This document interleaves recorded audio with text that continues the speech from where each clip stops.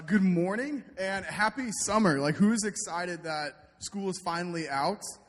Yeah, right. You guys were faithful to just push through a long time in that, and so I bet you guys are just excited for summer. So, as we passed out Bibles, if you have a Bible, open it up to Daniel chapter 2. We're gonna dive into the text immediately. I'm very just excited for this morning, and just I feel like what the Lord wants to teach us.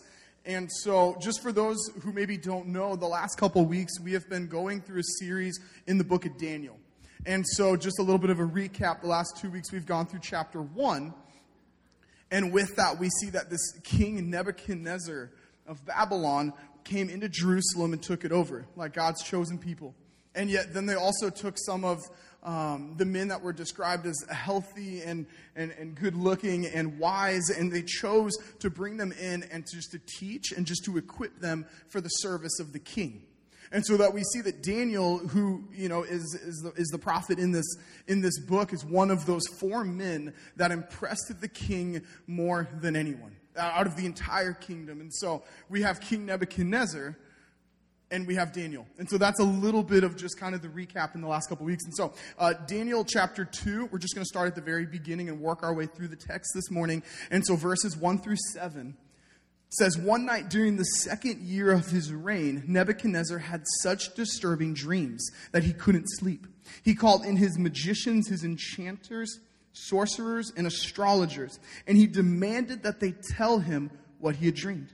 As they stood before the king, he said, 'I have had a dream that deeply troubles me, and I must know what it means.' Then the astrologers answered the king in Aramaic, 'Long live the king. Tell us the dream, and we will tell you what it means.'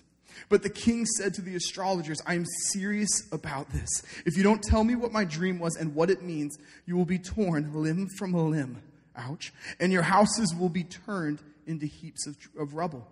But if you tell me what I have dreamed and what the dream means, I will give you many wonderful gifts and honors. Just tell me the dream and what it means.'" But I just want to propose the question this morning of just what makes a good story. Now, when you guys think about just, take a second and just pause and think about maybe your favorite book or maybe your favorite movie or anything in this. Like, what are the elements that make up a great story? And I know you guys just finished school, so the last thing that you probably want is a little bit of English. But has anyone heard of the Story Mountain? Yeah, yes, we know the Story Mountain. And so there we go, just everything. You're not far enough into summer that you've already forgotten. There's that window where you still remember. But ultimately, we find that all good stories have this similar pattern. This similar pattern of how background and character and setting and context give just so much better understanding for what's happening. There's rising action, there's conflict, there's tension, there's problems that arise. As men were just threatened to be torn limb from limb, as we can see, there's problems arising. And yet there's this climax, a pivotal moment in the story, falling action where characters try to solve the problem and the resolution and how it ends. And I would just say in the same way that we look at the Bible, and the Bible is one big story. And it actually has similar elements into this, but then not only is the Bible one big story, it's also many little stories that make up a bigger story. That the Bible has 66 books, and it's divided with Old Testament and New Testament, and we see those are very different. That we see that even in the beginning of time through the Old Testament, there's historical narrative. That there's these laws. That as we get through Psalms and Proverbs, there's these wisdom pieces, these psalms, these songs, the prophecy, which is when somebody speaks something that the Lord is going to fulfill that does later then get fulfilled. That there's the gospel, which is when Jesus was on earth in his ministry.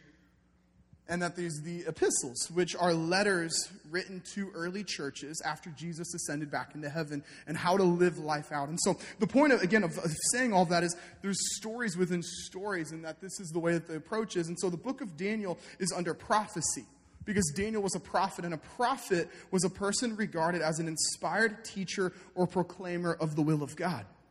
And again, the prophecy is important because in the chapter 1, it talked about how Daniel had the ability to interpret dreams and visions.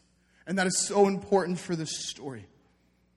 So again, just moving forward in this, again, even keeping in mind maybe your favorite book or your favorite movie or your favorite story, can you recognize the similar elements? And in the same way that we dive into the text this morning, there will be similar elements as well. And so starting with the background, because context is so important to actually understand what's going on. And so King Nebuchadnezzar was thought of as the greatest king of the Babylonian Empire, that he was a brutal, powerful, ambitious king, that it was in the second year of his reign that he had actually taken over.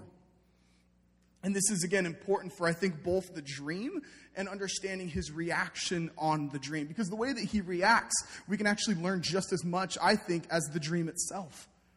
And yet also then understanding the other person that we need to look at is Daniel. And the two things, again, is that God had given him the ability to interpret dreams and visions, but also that as Daniel had continued to grow in favor with the king, he was found 10 times more helpful than any of the other magicians, than any of the other enchanters in the entire kingdom. So you would think when hardship goes, Daniel is the guy that you go to if you're the king. And so again, now going back to the problem at hand, that the king has this disturbing dream, and he needs someone to tell him. And I was going through commentaries just kind of over this text, and it's interesting because it could have been one of two things. It could have been the king may have pretended not to know what the dream was, and so he was actually testing them. You know, because you think about, hey, this is what the dream means. Tell me what it means. Then they could have made up anything. You know, you get like an essay question on a test and you're like, I don't really know the answer, but if I spin it well enough, I can get partial credit. Like, it was almost that where it would have been easy for them to kind of just fabricate something. And so it was like, do you actually know what you're talking about? But the other possibility that it could have been is that he actually may really have forgotten the dream, only knowing that he had dreamt vividly and waking up. Has that ever happened to any one of us? Have you ever had a dream that you just wake up in the middle of the night almost like shaking, like trembling, like, oh no, that didn't happen. You know, like I actually am still alive, like I didn't fall off a cliff, you know, or like whatever it is, like you wake up just disturbed. And so the king had this moment where he wakes up just not necessarily maybe knowing what's going on, just frightened and he was terrified. And obviously we know too that the difference in reaction shows how impatient and how frightened he was. The fact that if you can't do it, I'm going to tear you limb from limb. And if you can't do it, then you have all of these gifts, all of this position, all of this honoring, because he just needed an answer. But you see, the range in spectrum showed how frightened he really was. And yet, I think it's interesting because as it had been mentioned earlier, that Daniel had been found 10 times more helpful than any of the other magicians, enchanters, astrologers, etc. And yet, when troubled and overwhelmed, he immediately runs to those people. He runs to the magicians, the enchanters, the sorcerers, and the astrologers.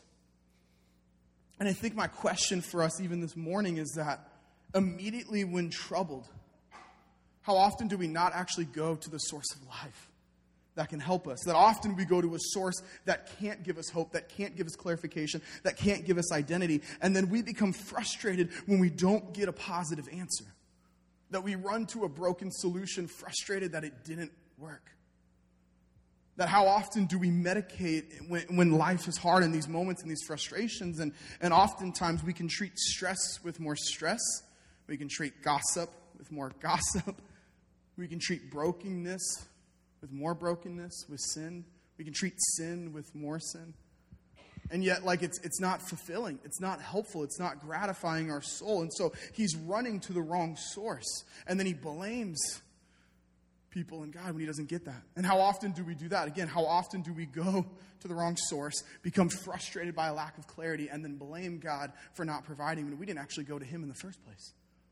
That Daniel chapter 2, 10 through 12, just a few more verses down from where we were reading, it says, the astrologers replied to the king, no one on earth can tell the king his dream. And no king, however great and powerful, has ever asked such a thing of any magician, enchanter, or astrologer. The king's demand is impossible. No one except the gods can tell you your dream, and they do not live among the people. And again, when the king heard this, he was furious, and he ordered that all of the wise men of Babylon be executed. And because of the king's decree, men were sent to find and kill Daniel and his friends. The king gets told that what he's asking for is impossible, and then he overreacts. I mean, that's another thing. Can anyone else relate to? Like, you tell me I can't have something, and then, like, you're just not going to be happy about the response.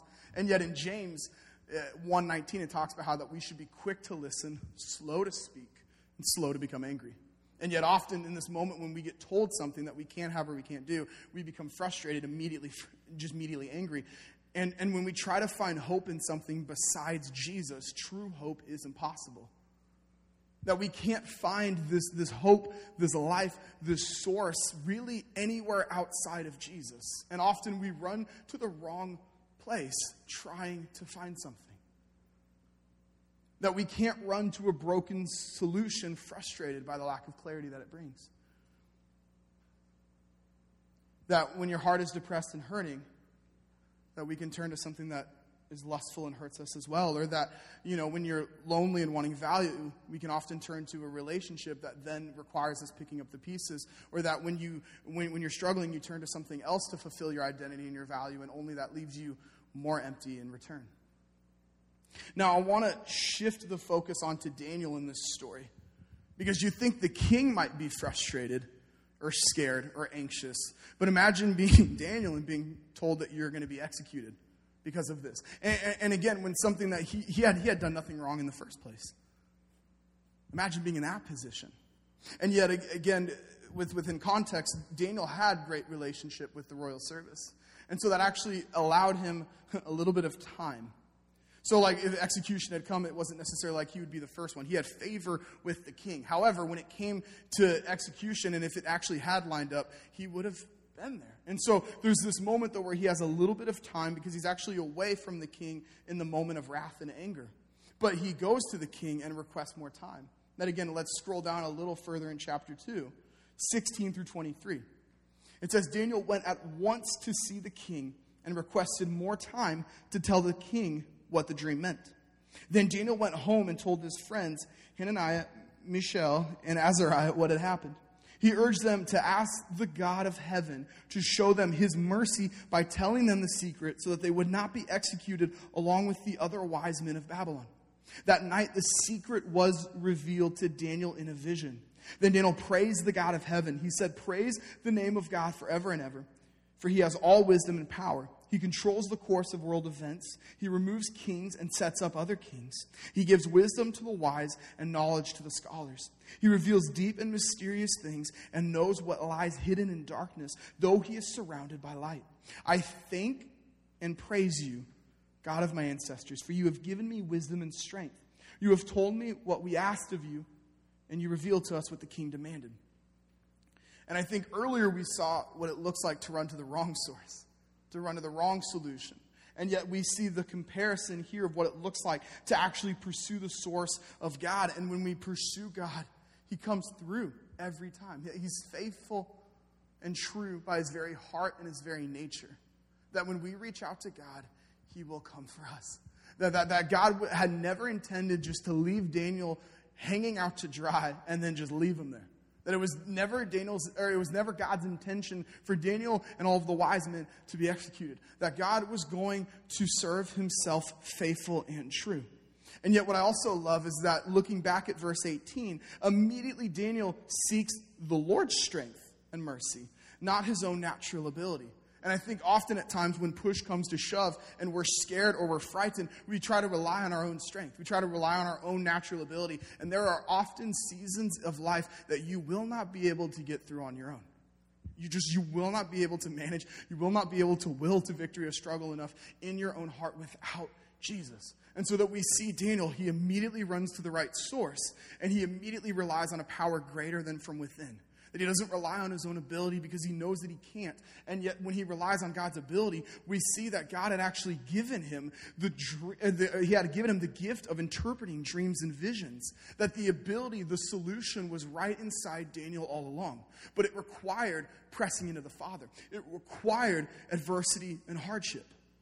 That God was preparing Daniel actually for this moment to bring clarity to the king and to save and to rescue these wise men. That God will give you the gifts necessary to overcome the hardship in front of you.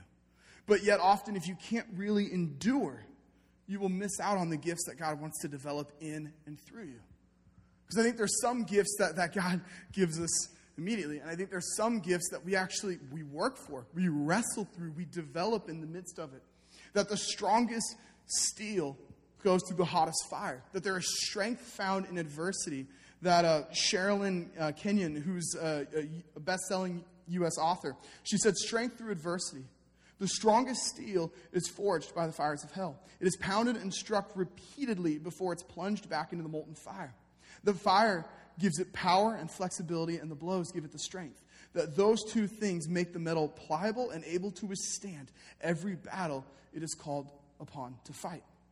Again, that steel is this strong element, but that if it isn't molded through hot fire, it won't actually be a sword able to serve its purpose. And that oftentimes there's things in life that we want God to do for us. We just want God, hey, can you just do, I don't actually want to go through that. I don't want to go through that tough time. Nobody does. And yet, it isn't often until push comes to shove that you really learn how strong you are.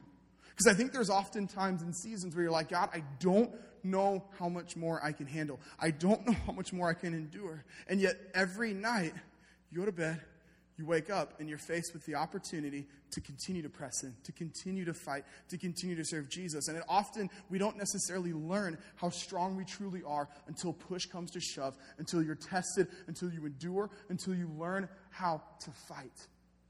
Jesus never promised that this life was easy. He just promised that it's worth it and that he's faithful.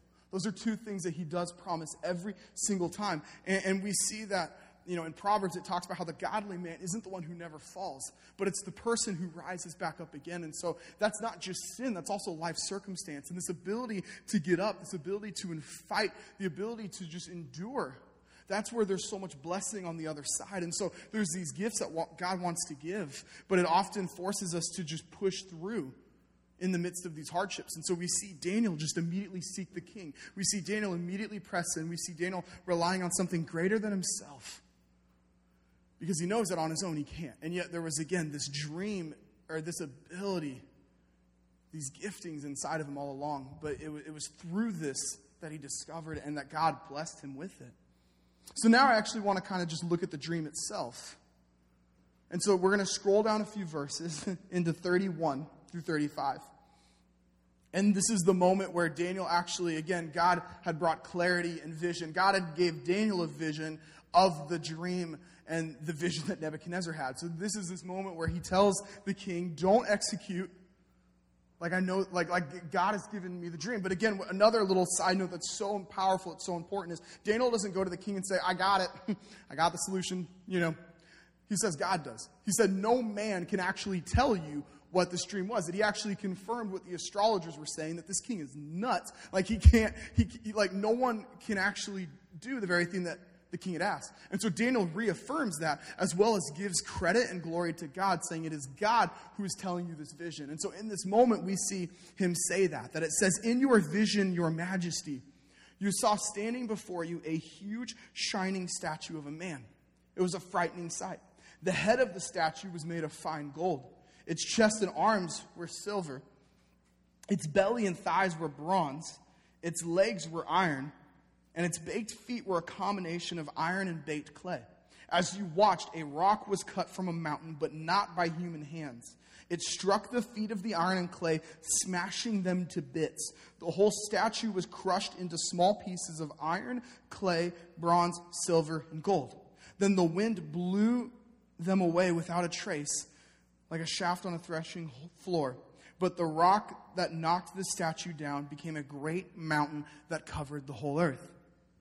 And again, going back to King Nebuchadnezzar, you could see how this dream was straightforward, but also fearful and frightening. That if you're a king who in his second year was already a military victor, who had success, but not just rested on success, had ambition for more, and he's planning and dreaming and scheming of the vision in the years ahead in his kingship.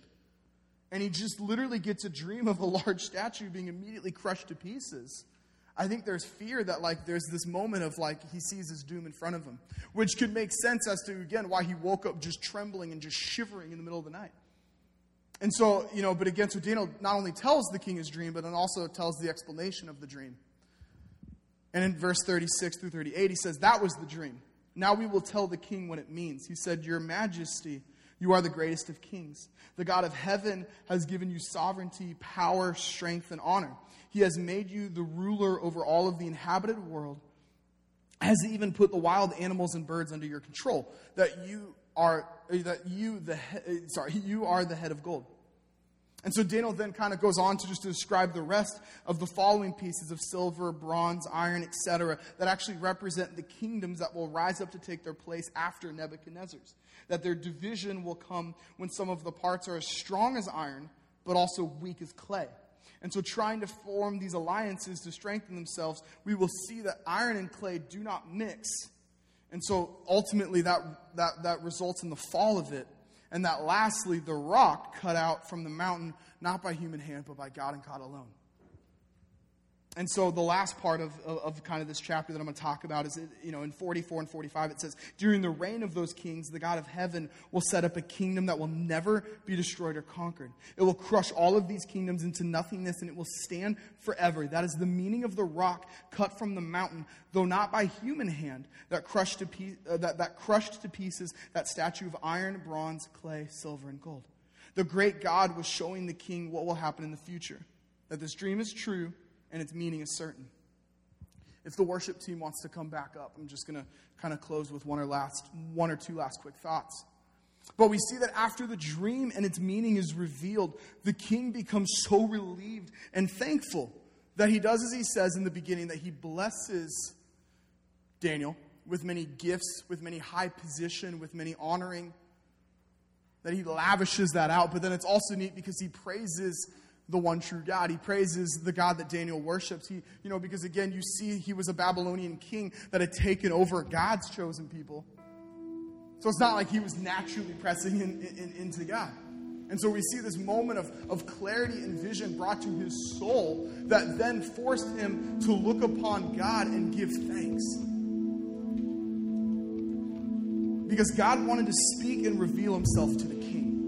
That it was not out of punishment, but love that this happened. That again, the king is frightened, the king is shaking, the king is overwhelmed. And so the king probably feels like he's being punished. The king feels like he's being oppressed. But really, God is doing this out of love. And oftentimes, we go through hardship and we think, God, you're punishing me. And yet God is like, my love will provide and lead you forward. But sometimes we make it difficult for God to have our attention. And when we make it difficult for God to have our attention, he is often forced to go to extreme measures. And I think that's what we see here. We see a God who wanted to actually speak and give God and give the king peace.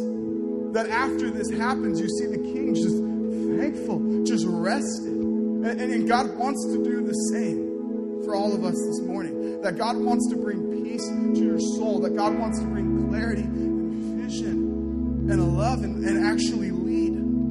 But again, this kind of goes back to the question of where are you running? Because when you run to God, it's worth it. But when you run to a broken world, when you run to a broken solution, you will only find yourself more exhausted, more frustrated, more discouraged. And the last thing is comparing and contrasting the kingdom of this world and the kingdom of God's world. And we see that one is temporary and we see that one is eternal. One will fade, one will break, one will end. That as great as King Nebuchadnezzar's reign was, it ended. It didn't last forever. And yet God talks about the power of this kingdom that will never end, that will continue to go on. And so again, we have this moment this morning of realizing in our heart, there's two sources that we can chase after. That you can only, if you run this way, you can't also run this way. And on one side, we have brokenness, we have emptiness, we have a world, we have a kingdom that is all about idolizing man, that is all about uplifting and glorifying ourselves, that will eventually crush. The head of gold still fell. And yet then we have a kingdom here that is eternal, that is surrounded by the love and the grace of our Father. That there was one time, I was at Cannon Beach for an overnight retreat. And there was this moment where I had to get outside and I had to pray. But it was pitch black. It was like midnight. didn't know where I was going. I probably wouldn't recommend this. It wasn't necessarily the safest thing because then there were moments where if I heard a noise or I heard a sound, I was frightened. I was terrified, actually, because it was like 1, 2 in the morning when I'm actually concluding my prayer walk with Jesus. And the point that I have is there's this moment where I can't see in front of me, and I have no idea what I'm doing. I honestly am so directly challenged. I'm like, it's a 50% chance I actually get back to the retreat. And yet I pull out my phone, and I try to have the flashlight app, and yet you can only see often like 3 feet in front of you, that I can only see barely in front of me. And so I'm trying to slowly walk. I'm trying to slowly progress. I'm terrified, but I'm fixated on that light. That light was the thing that led me, that the light was the thing that got me through. And ultimately, obviously, I made it back to the retreat. Thank God. But I say that oftentimes when it comes to where are we running, there's so much brokenness that around our world that sometimes we feel overwhelmed in darkness. That sometimes life is tough. Sometimes life is heavy. And yet when we have this moment where we're fixated on a light, that often when we walk with Jesus, we don't see the full picture. We just see enough in front of us that we can safely walk, that we can safely have provision, that God can safely lead. We don't know the full story, but again, He didn't promise it was easy. He just promised it was worth it, and He promised that He was right in front of us. So that's where I just want to encourage us this morning. We're going to conclude. We're going to worship. But I just want to encourage you guys again with this last question of where are you running? And my heart and my prayer would be that we are fixated on the light. We're fixated on the source. We're fixated on His love. We're fixated on His grace. Because ultimately, in good times and in bad, that will be the only thing that can get you through. That will be the only thing that can cover your soul. It's the only thing that can give you hope. Let's pray. Jesus, we want to run to You. That is our hope. That is our prayer. In a world and in a kingdoms that just chase and abide for Your attention, God, we want to actually go to the source that gives us life. And we want life to the fullest. And God, I thank You that You're constantly having provision over us, that You're constantly wanting to teach us, You're constantly wanting to equip us. And when we faithfully follow You, it's not out of punishment when life gets tough. It's out of love that You lead us into something better than we could ever fully imagine. So Jesus, would we humbly and just serve and chase after You, just with a willing heart, that that's what You desire and that's what You seek most. Jesus, we love You, we praise You, and we thank You. In Your name, amen. Let's worship.